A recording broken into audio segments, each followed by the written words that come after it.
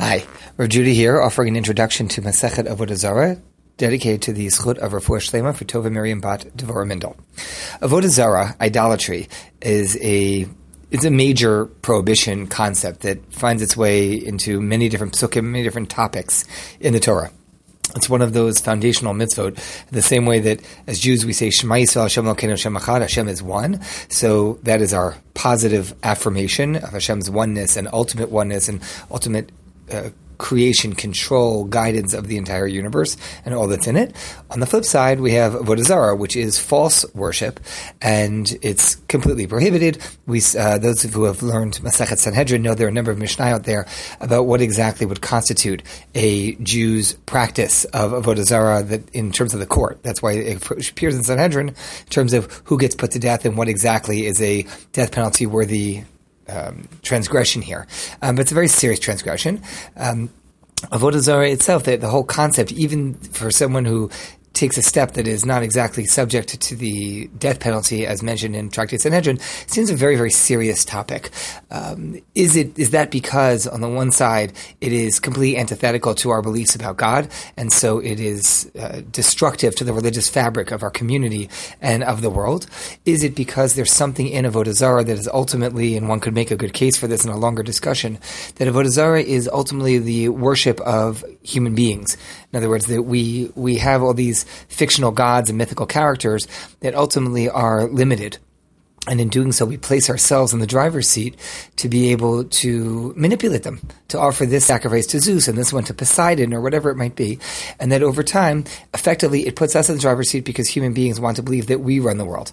And so is the transgression of Avodah Zarah ultimately the worship of the self or the placement of the self or some other power that could be within our control at the center of the world? Is it because we're replacing Hashem? Is it because what we are trying to make of ourselves? Something along those lines.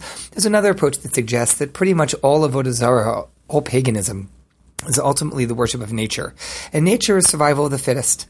And notice the lion doesn't ask the zebra if it is having a bad day before it chases it and lets it get a 5-second head start. It doesn't sneak up upon the giraffe and then say, oh, I'm sorry, you're a little bit older, or you just gave birth, I'll let you be. Nature is survival of the fittest, and that societies built on nature and the worship of nature are survival of the fittest societies. Such societies are all about power, and that the elderly, the infirm, those who can't protect themselves, the vulnerable, are subject to being taken advantage of and being hurt or killed.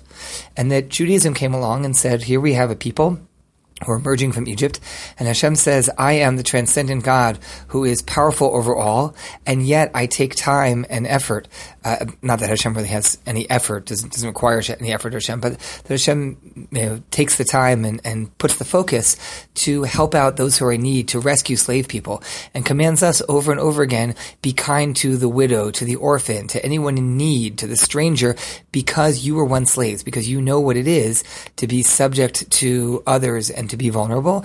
And Hashem asks us not to do survival of the fittest, but rather to reach out and to care. And so that's the sort of society that we build. And rather than have an idolatrous society of survival of the fittest that is cruel and uncaring, because nature doesn't care. Nature does its thing. Nature is survival of the fittest. Instead, we turn around and say, no, we care for others, and we reject that concept out of hand. We refuse to have that be the guiding principle of our faith and of our behavior towards others. In any event, whatever one offers, there are other explanations available. Whatever one offers as the reasoning behind the very strict prohibition of Avodah Zarah, of idolatry and idol worship. As I mentioned, we saw in Sanhedrin what actually qualifies as worthy to the death penalty, subject to the death penalty. In this tractate, there are 5 chapters, 5 prakim, and the prakim deal with more specifics. So what are the limits? Because since Avodah Zarah is so serious, there are rabbinic limits put on our behavior so that we shouldn't be particularly interacting with Gentiles, idolaters, in a way that will cause them to worship their idols. We don't want to aid and abet that. We don't have any part in it. We don't want to support it. We don't want to give them things that they might need for it. So about doing business with them, about eating with them, what foods are we allowed to eat? What are we not allowed to eat? What are we allowed to eat from them? When do we share with them? Because we're keeping a bit of distance, as well as concern about getting in any way involved in their practices. What exactly is an avodah zarah? What exactly is a house of avodah zarah? That has implications as well. When is an avodah zarah no longer an avodah zarah? What about wine? Wine is a religious ritual food. When is Gentile wine? Has one handle that? Not just in terms of kashrut, but in terms of the fact that it's often used for worship. What do we do with that? And so the Masechta moves through in these 5 prakim, all these different topics and prohibitions, rabbinic prohibitions, to protect us from getting at all close to or involved in or supporting any of this idolatry that we consider to be so serious. I note that there is quite a question out there about what exactly is avodah zarah in our days. In other words, paganism, it's pretty clear. You have an idol, you have a statue, you're worshiping various forces of nature, it's polytheism, very clear. There's questions that arose over time as to, for example, the status of Christianity. Classic debate, classic machloket between the Rambam and the Ramban as to whether Christianity is necessarily idolatrous or not. Does one view the Trinity? It's 3, so that sounds multiple. Are the 3 really seen as one? And it's not exactly full out idolatry. It's certainly forbidden for a Jew. It's not exactly idolatry. It's some sort of they're trying to join them together. They're trying to see them as one. Different denominations of Christianity that may not be oriented towards the Trinity. Is that perhaps not idolatry? And famously, the Meiri, who notes that all these rules that we have about not interacting with idolaters and this and that they are particularly focused towards people who really worship idols, and that is the center of their religious lives and their moral system, but that not every Gentile, that these rules don't necessarily exactly apply to every Gentile, depends on their religious practice and also depends on the rule.